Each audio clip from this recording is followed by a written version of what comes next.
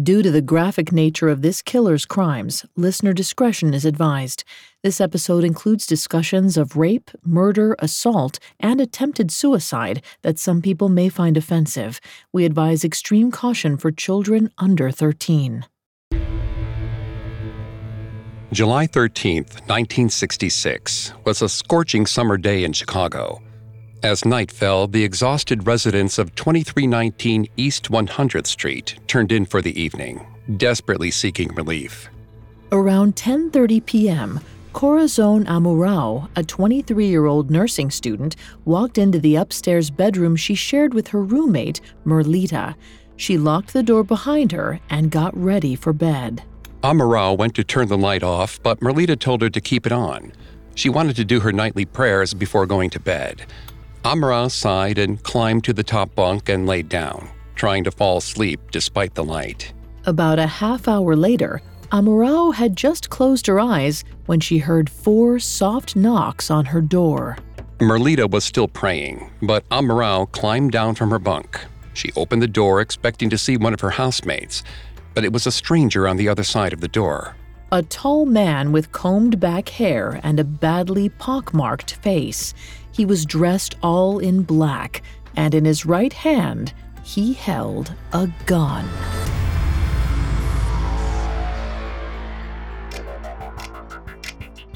Hi, I'm Greg Polson. This is Serial Killers, a Spotify original from Parcast. Every episode, we dive into the minds and madness of serial killers. Today, we're discussing Richard Speck. I'm here with my co-host, Vanessa Richardson. Hi, everyone. You can find episodes of Serial Killers and all other originals from Parcast for free on Spotify or wherever you listen to podcasts. In today's one-part episode, we're talking about Richard Speck, one of the most infamous mass murderers in American history. In 1966, he killed 8 nurses in one night in Chicago. We've got all that and more coming up. Stay with us. This episode is brought to you by BetterHelp. Bottling everything up is never a good idea. It can have some terrible consequences. I mean, think about the subject matter we cover on our show. I wonder how much easier it would be if we normalized talking about negative feelings instead of lashing out when it all builds up. I recently had a session where I faced some things going on in my life I hadn't spoken to anyone about, and when I talked about it with my therapist, I realized how heavy it actually was, and I was able to see it in a different light, and it didn't feel as heavy anymore. When you need to talk, but you want a safe space for that conversation, I highly recommend BetterHelp. Even if you haven't experienced major trauma in your life, therapy is excellent for day-to-day positive coping skills and learning how to set boundaries. So if you want to give therapy a try, check out BetterHelp. It's entirely online, convenient, and flexible.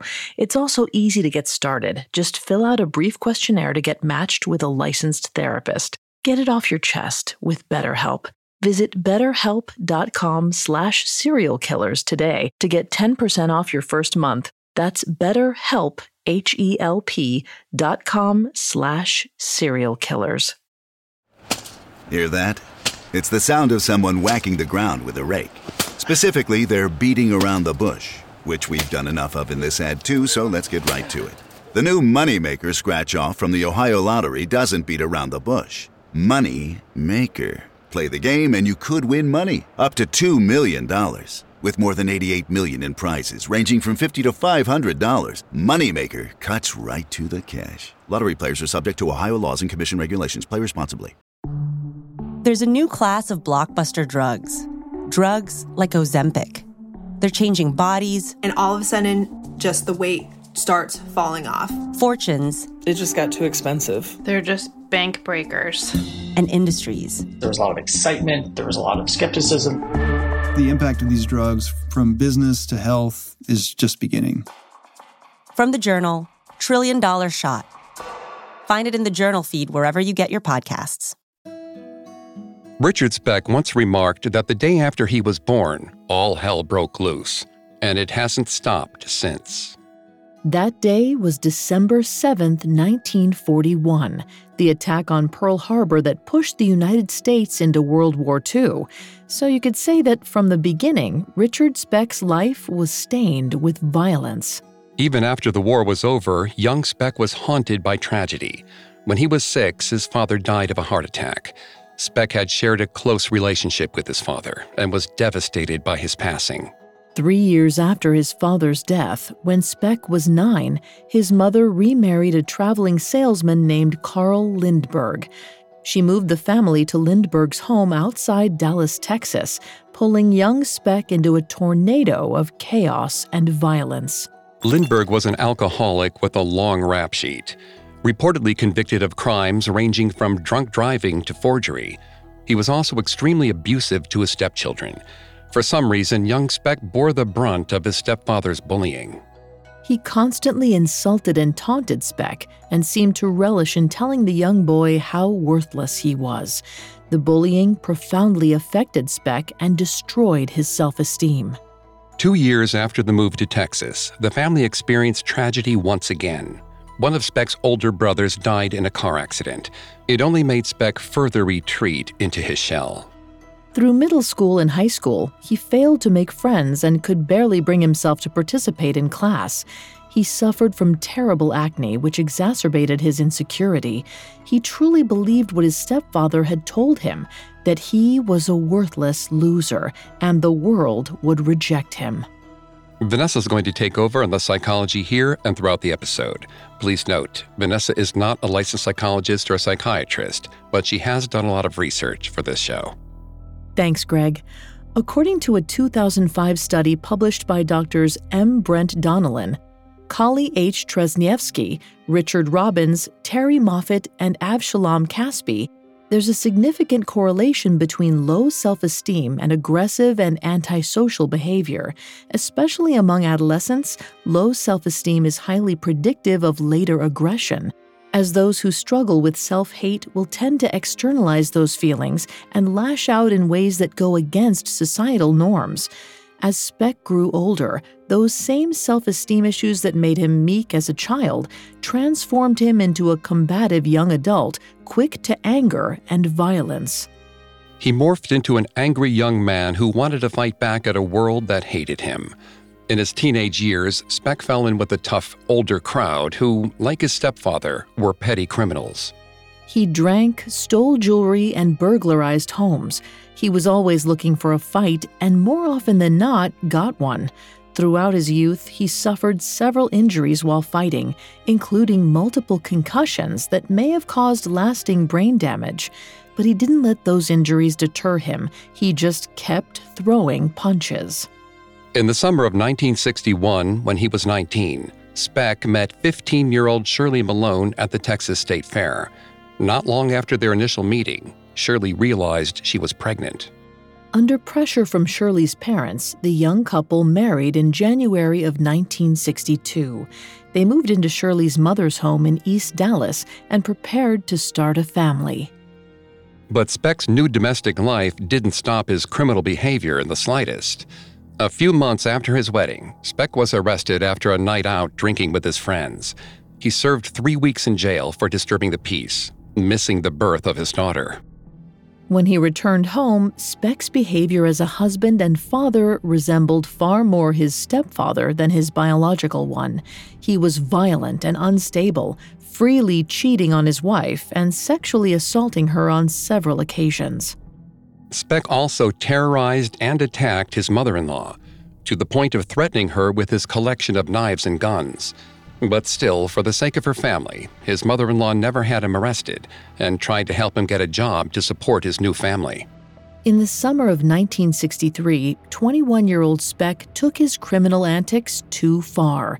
He went on a miniature crime spree, stealing beer, cigarettes, and cash from a store. Speck was sent to prison. During his incarceration, by far his longest stint yet, Speck finally made some personal progress. He was well-behaved and began attending church services regularly. Speck claimed he wanted to find honest work as a carpenter. He was ready to leave his criminal behavior in the past. The prison psychologist wasn't so sure. In a report prepared for Speck's parole hearing, the psychologist determined that Speck was emotionally and socially underdeveloped and would likely relapse if released. Instead of being released, the psychologist recommended that Speck remain in maximum security prison. That advice was ignored, and Speck was released on January 2, 1965, after serving 16 months. Almost immediately, he proved the prison psychologist correct. On January 9, 1965, 23-year-old Speck was loitering in the dark parking lot of an apartment building in Dallas just after 2 a.m. He'd been drinking and was carrying a long knife with him. He was looking for a fight or something worse. Speck spotted a young woman across the lot. She parked her car and headed towards the apartment building. Speck watched her from the darkness and readied the knife. As she walked past, he pounced. The woman screamed as Speck tackled her and held the knife to her throat. He told her not to scream, but she was too terrified to do anything but, and those screams got the attention of a neighbor. As the neighbor approached, Speck fled into the surrounding alleyways, trying to slip away in the darkness. Police cars were on the scene within minutes and began combing the area. Speck tossed the knife into the bushes and tried to walk naturally, but the cops had already spotted him. Before Speck had a chance to run for it, the police cornered him in an alley and arrested him. At first, Speck claimed complete innocence, but the woman had clearly described him to the police, so he said he was in a drunken haze and couldn't remember the attack. None of the excuses worked, and Speck was found guilty of assault and parole violation. He was sentenced to 490 days in prison, but served less than half that time. Somehow, Speck slipped through the cracks again. After his release, Speck felt emboldened. He'd seemingly beaten multiple felony charges over the previous years. In fact, Speck wore his criminal past as a badge of honor, proof of his rebellion against the world. So his violent behavior only escalated. His wife, however, had had enough of Richard Speck and left him by the end of 1965. Speck wasn't surprised by the failure of his marriage. It was just another example of the world rejecting him, even if he caused it. In the immediate aftermath of his divorce, Speck went out looking for trouble, needing to release his internalized anger. He instigated an argument with another drinker at a bar, which quickly escalated into a full-on fight. It ended when Speck pulled out a switchblade and stabbed his rival. Speck knew he'd crossed a line. With no one else left in his life, he turned to his mother for help. She hired a lawyer who successfully framed the stabbing in the context of a good old-fashioned bar fight. The assault charge was reduced to disturbing the peace. Speck was fined $10. Speck's brush with a potentially serious felony didn't scare him straight. It only emboldened him to continue pushing his luck. 2 months later, he stole 70 cartons of cigarettes from a grocery store and tried to sell them in a nearby parking lot. Speck managed to get rid of the cigarettes and flee before the police arrived, but an arrest warrant was issued. Speck worried that the cops and courts might have a personal grudge against him after failing to imprison him for the stabbing. If they caught him, they would throw the book at him, so Speck decided to run. On March 9, 1966, as the police searched for him, Speck boarded a bus headed north. He wanted to go back to the beginning, back to the last place he felt happy and accepted, his hometown in Illinois. But Speck was no longer a quiet, lonely child. He was now a one-man storm of aggression and crime. And when he returned home, violence inevitably followed. Coming up, Richard Speck and his chaos and violence returns to Illinois. Listeners, here's a new show I can't wait for you to check out. When it comes to love, every story is unique. Some play out like fairy tales, seemingly meant to be. Others defy the odds to achieve happily ever after. In Our Love Story, the newest Spotify original from Parcast, you'll discover the many pathways to love, as told by the actual couples who found them. Every Tuesday, Our Love Story celebrates the ups, downs, and pivotal moments that turn complete strangers into perfect pairs. Each episode offers an intimate glimpse inside a real-life romance, with couples recounting the highlights and hardships that define their love. Whether it's a chance encounter, a former friendship, or even a former enemy, our love story proves that love can begin and blossom in the most unexpected ways. Follow Our Love Story free on Spotify or wherever you listen to podcasts. Now, back to the story. In 1966, 24-year-old Richard Speck returned home to Monmouth, Illinois, leaving behind most of his family, his lengthy criminal record, and an outstanding arrest warrant. But his fresh start quickly soured. He got a job as a carpenter, but lost it when he made a habit of skipping work to spend time at the bar. Speck tried to reconnect with his older sisters, who still lived in Monmouth, but none of them wanted much to do with their troublesome younger brother, the black sheep of their family. So Speck found himself living the same life he had back in Dallas, floating between odd jobs, drinking heavily, and committing acts of violence. He also picked up a reputation as a braggart and a liar. In bar conversations, he claimed that he'd left Dallas because he'd killed a man and spent time smuggling drugs into the country from Mexico. Speck was quickly known in Monmouth as a seedy, dangerous character, and as the months went on, he lived up to that reputation. Just after midnight on April 2, 1966, Speck broke into the home of Virgil Harris, a 65-year-old woman. While rifling through the empty house, Speck heard Harris return home. He rushed to the front door and grabbed the woman. He pushed a knife to her throat and threatened to kill her if she screamed. Harris complied and tried to reason with Speck, but he wasn't receptive. Speck pulled Harris into the bedroom and ordered her to remove her clothes before sexually assaulting her. Then he tied her up and fled. Harris managed to free herself and get to a hospital, where she reported the crime and described her assailant as a polite man with a southern drawl. A week later, Speck struck again. Mary Kay Pierce, a 32-year-old barmaid, was found behind the tavern where she worked. She'd been killed by a single blow to her abdomen by a blunt object, which ruptured her liver. Within 2 days, the police focused their investigation on Richard Speck, who frequented the bar where Pierce worked and, according to Pierce's friends, had an interest in her. When they discovered he was from Texas, the investigators realized that Speck was probably the perpetrator of the Harris assault as well. The police summoned Speck to the police station, where they questioned him about both crimes. But their interrogations ended abruptly when Speck complained he was feeling sick. He asked to reschedule their questioning for a different day, and the police obliged. As soon as he left the police station, he skipped town. It remains unclear to this day if Speck was actually responsible for the murder of Mary Kay Pierce, or if he simply didn't want to take any chances with the Monmouth police. Either way, Speck wanted out of the small town. He ran. He showed up unannounced at the Chicago home of his older sister, Martha. Speck spun a story for Martha and her husband, claiming he had to escape Monmouth because a gang of drug dealers was out to get him. Martha was automatically skeptical of everything Speck said. Martha had already grown up by the time her mother remarried and moved the family to Texas, so she didn't really know her brother very well. And like her other siblings, she viewed Speck as the black sheep of the family, the product of an alcoholic and violent stepfather they all disliked. Still, out of a sense of family obligation, Martha tried to help her wayward brother. She and her husband successfully secured Speck a job as a deckhand on a steel freighter traveling the Great Lakes. Martha hoped that the isolation and discipline of working on a boat might straighten him out.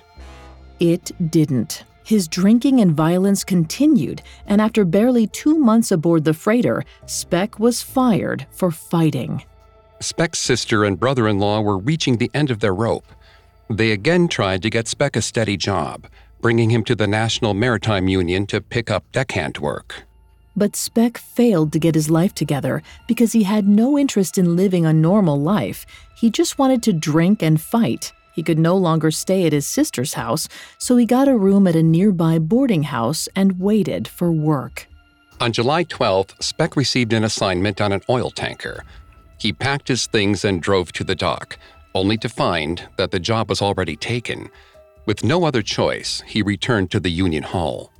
Without enough money to pay for a room, Speck spent the night on a park bench outside the hall. The next day, he sat outside for hours, waiting for another deckhand position to open up. But as the day wore on, no jobs came, and his mood turned sour. He was furious at the MNU for giving away a job they had assigned to him, at his family for abandoning him, at the world for his poverty and lot in life. He felt trapped by his failures and his dwindling options. By late morning, with temperatures approaching 100 degrees, Speck's frustration finally boiled over. He gave up on getting a deckhand job and opted for another path. He convinced his brother-in-law to loan him $25 for a room at the inn, then immediately went to a nearby tavern to begin drinking. As he knocked back drink after drink, Speck brooded on the rage and dejection that were beginning to overwhelm him. And there was only one way Speck knew to express those emotions: with violence. Later that night, Speck was walking between bars when he spotted 53-year-old Ella Mae Hooper. Speck made a few awkward advances towards Hooper, who tried to keep her distance from the strange man 30 years her junior. Speck was furious at the rejection. He caught up to Hooper and pressed a knife against her back. He told her they were going to have a drink together. If she refused, he'd stab her. Hooper, frozen in fear, complied. He told her that he wasn't going to hurt her or rob her. He just wanted to talk. He led the shaking, panicking Hooper back to his room at the inn, where he sat her down on the bed and offered her a beer. Then Speck asked her a series of bizarre questions. Did she have children? Did she like younger men? Would she sleep with him willingly? Speck wasn't just looking for a victim to assault. In his own violent, strange way, he was looking for someone to simply accept him, while the rest of the world rejected him. Hooper tried to be what Speck wanted. To avoid angering him, she even said she would sleep with him. But Speck didn't believe her, so he ordered her into bed and raped her. Afterwards, he rifled through her purse and found a .22 caliber gun, which he took for himself. Speck, now armed with a knife and gun, walked Hooper downstairs back out to the street. Speck told her to meet him later that night at the bar and threatened to kill her and her family if she stood him up or told anyone about what happened. It was just past 8 o'clock, and Speck still wasn't satisfied with the damage he'd already done. The night was still young, and he had more he wanted to do. He returned to the tavern, where he continued drinking. He nearly instigated another fight by pulling out the gun, but cooler heads prevailed. Speck needed to do something else to sate his violent appetite. Around 10 p.m., Speck left the tavern and returned to his room. After a day of drinking heavily, Speck had worked up enough liquid courage to do what he'd always wanted to do: get revenge on the world, get revenge on the people who hated him. He collected his hunting knife and changed into an all-black outfit. Then he left the room and walked in the direction of the NMU hiring hall. The weather had cooled down by 11 p.m. as Richard Speck approached the hall, a mile and a half away from the tavern. But Speck had another destination in mind: a row of townhouses across the street. Speck knew that many of the residents were nursing students from the South Chicago Community Hospital. Speck crept into the alleyway that ran behind the townhouses and approached his target, 2319 East 100th Street. Unlike the other townhouses, the lights inside were off, the nurses inside already asleep. Speck used his pocket knife to pry open a window in the townhouse, reach inside, and unlock the back door. Breathing heavily with anticipation, Speck stepped into the dark and quiet house, knife and gun at the ready, prepared to kill. Coming up, Speck commits one of the most infamous acts of violence in American history. Now back to the story. Around 11 p.m. on July 13, 1966, 24-year-old Richard Speck broke into the townhouse at 2319 East 100th Street in Chicago. He was armed with a gun and 2 knives. He'd already robbed and raped a woman earlier in the evening, but he wasn't satisfied. Speck stepped deeper into the dark townhouse. The women who lived inside, all nursing students, had already retired to their upstairs bedrooms, so Speck ascended the stairs and walked up to the first bedroom door. Inside the room were two Filipino exchange students in their early 20s, Corazon Amurao and Merlita Gargulo. Amurao was asleep in her bed, while Gargulo recited her nightly prayers when they heard 4 quiet knocks on their door. Amurao didn't think anything was odd about the knocks, so she opened the door. She was shocked to find a shadowy man standing on the other side, dressed all in black. The man raised his hand, revealing a gun, and stepped inside the bedroom. Amurao turned away from Speck, terrified. Speck took another step towards her and demanded to know where the other housemates were. But neither nurse said anything, too scared to speak. Speck grabbed Amurao's arm and asked the question again, but she couldn't bring herself to say a word as tears trickled down her face. Frustrated, Speck ordered the nurses to walk out of their bedroom. They fearfully complied. Speck pushed the gun into Amurao's back as he walked her and Gargulo to the large bedroom at the end of the hallway. Inside the dark bedroom, Speck turned on the light to see 3 other nurses sleeping in the room. As they began to groggily wake up, he stared down at them, momentarily lost in his own dark thoughts. While Speck was briefly distracted, Amurao and Gargulo took their chance. Amurao grabbed one of the waking nurses and bolted into the bedroom's closet, slamming the door shut behind them. An angered Speck tried to pull the closet door open, but the 3 desperate nurses managed to hold it closed. For the moment, they were safe. Seething, Speck held his gun at the other 2 nurses' heads and instructed them to get their housemates to come out of the closet. Speck promised that he wouldn't hurt anyone. They calmly did what he asked, telling Amurao that it was safe to come out. They took the other women at their word. They stepped out of the closet and back into the clutches of Richard Speck. Motioning with his gun, he made the nurses sit on the ground in front of him. He tried to speak softly and calmly. He was only there for money, enough to supposedly get him to New Orleans. The scared nurses offered Speck what little cash they had in their purses.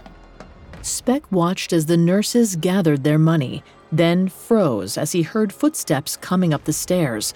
Another student nurse, Gloria Davy, had returned from a date with her fiancé. When she approached the master bedroom door, Speck burst out of the room and grabbed her. He threw Gloria onto the floor with the rest of the hostages and slid his knife out of his pocket. The nurses sat quietly as Speck sliced up their bed sheets into strips, which he used to tie his hostages up with knots he learned as a sailor. Once they were all bound, Speck chose his first victim, Pamela Wilkening. He pulled her off the floor and marched her down the hallway and into an empty bedroom. Using the bed sheets, Speck tied Wilkening to the floor and prepared to rape her when he heard the front door open. 2 more nursing students, Marianne Jordan and Suzanne Ferris, were happily chatting as they walked up the stairs, completely unaware of what was happening. They walked down the upstairs hallway to the master bedroom, where they were suddenly greeted by the horrifying sight of their housemates tied up. And then Richard Speck emerged from one of the bedrooms, knife and gun held high. Jordan and Ferris screamed and turned to run, but Speck chased them down and blocked the exit. Shoving the gun in their faces, Speck ordered them into the room with Pamela Wilkening. Inside, Speck's violent desires burst out fully.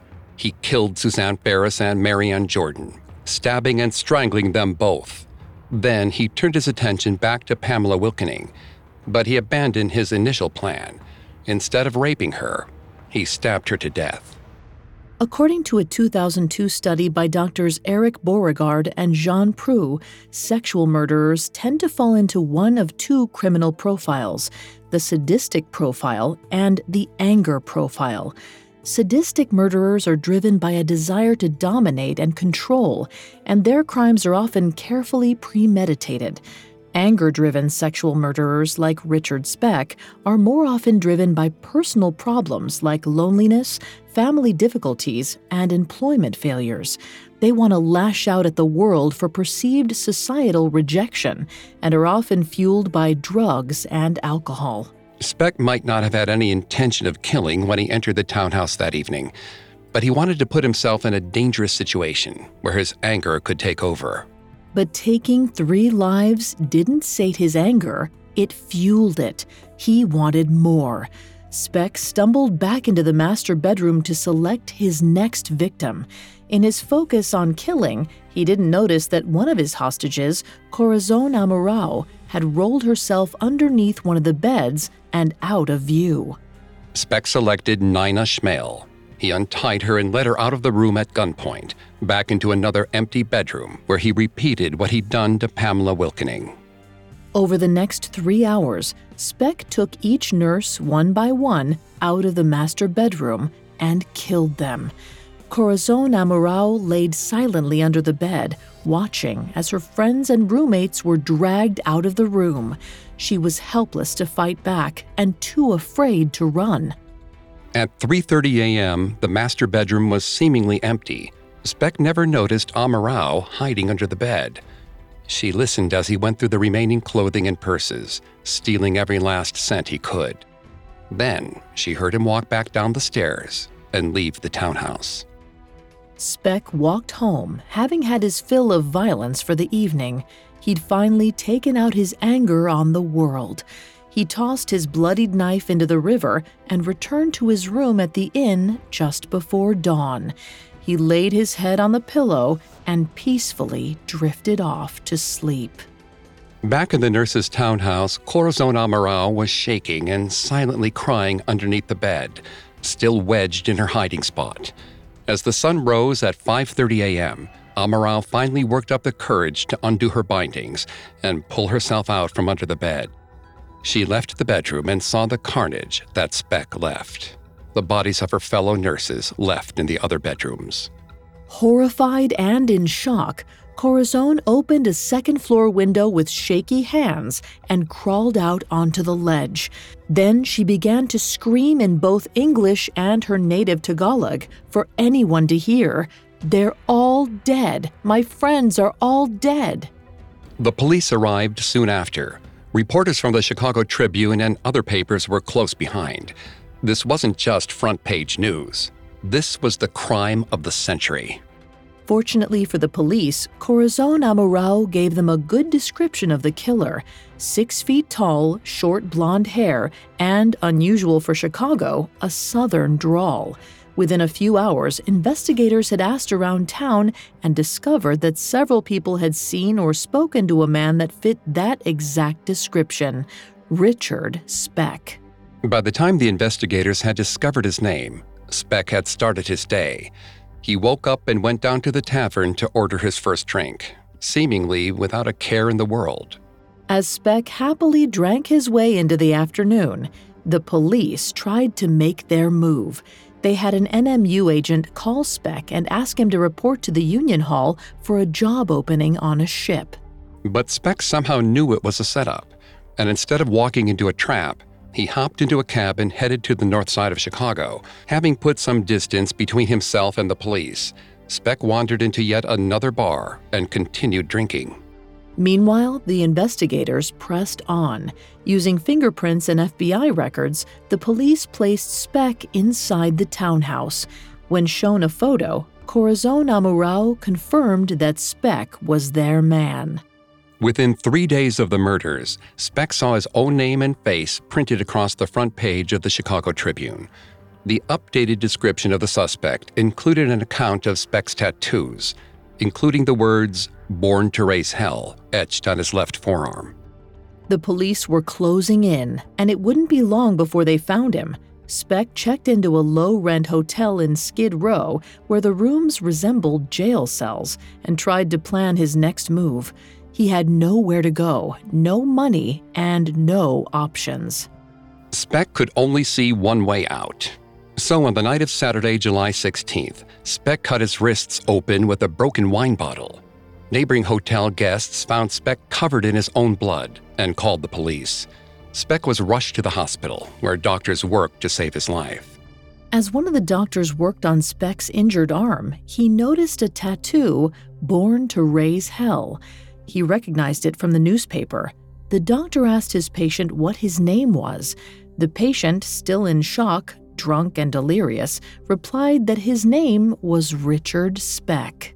The police placed Speck in leg shackles even before the doctors finished saving his life. When he had recovered, Speck was booked and sent to the Cook County Jail, where he was evaluated by a panel of psychologists. They determined he was fit to stand trial. Speck's highly publicized trial began on April 3, 1967. The press and general public were fascinated and disturbed by the crime and the seemingly inhuman sociopathic killer. Throughout his trial, Speck remained emotionless and cold, even when Corazon Amorão took the stand and dramatically declared, without a doubt, that he was the killer. Speck claimed he'd blacked out due to the alcohol and drugs that were in his system. Even if he did commit the crime, his attorneys argued, he wasn't responsible for his actions. Dr. Marvin Ziporin, the jail psychiatrist who examined and treated Speck, supported this theory. He claimed that Speck had suffered serious head trauma as a teenager, leaving brain damage that caused violence when mixed with alcohol and drugs.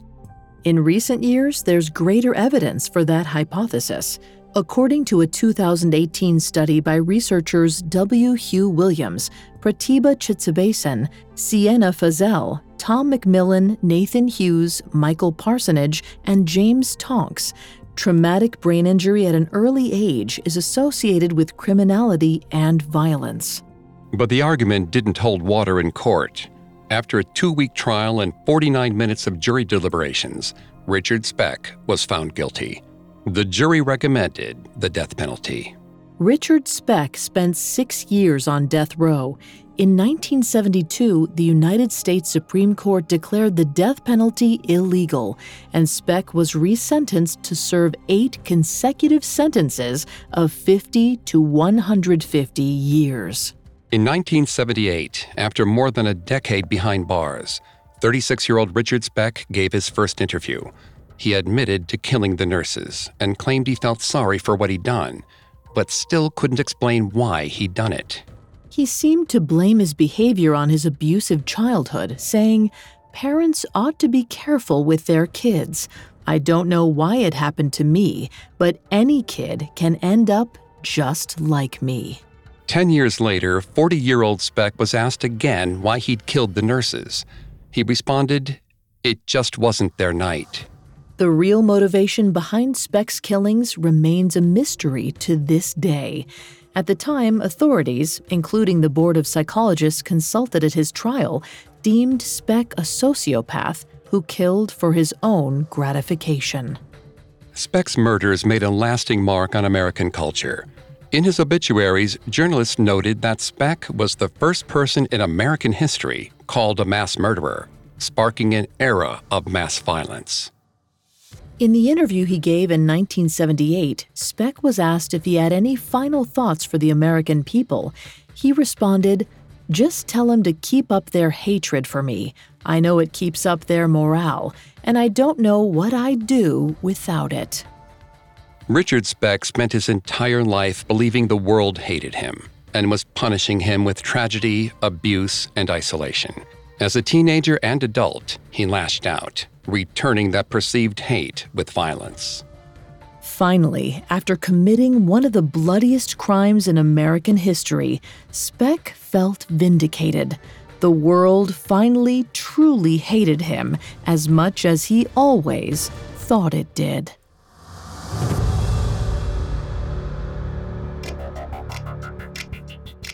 Thanks again for tuning into Serial Killers. We'll be back soon with a new episode. For more information on Richard Speck, amongst the many sources we used, we found The Crime of the Century, Richard Speck and the Murders That Shocked a Nation by Dennis L. Brio and William J. Martin, extremely helpful to our research. You can find more episodes of Serial Killers and all other originals from Parcast for free on Spotify. We'll see you next time. Serial Killers is a Spotify original from Parcast. Executive producers include Max and Ron Cutler. Sound design by Brendan Hawkins, with production assistance by Ron Shapiro, Carly Madden, and Bruce Kitovich. This episode of Serial Killers was written by Ryan Lee, with writing assistance by Abigail Cannon, and stars Greg Polson and Vanessa Richardson. Don't forget to check out Our Love Story, the newest Spotify original from Parcast. Every Tuesday, discover the many pathways to love, as told by the actual couples who found them. Listen to Our Love Story, free on Spotify or wherever you get your podcasts.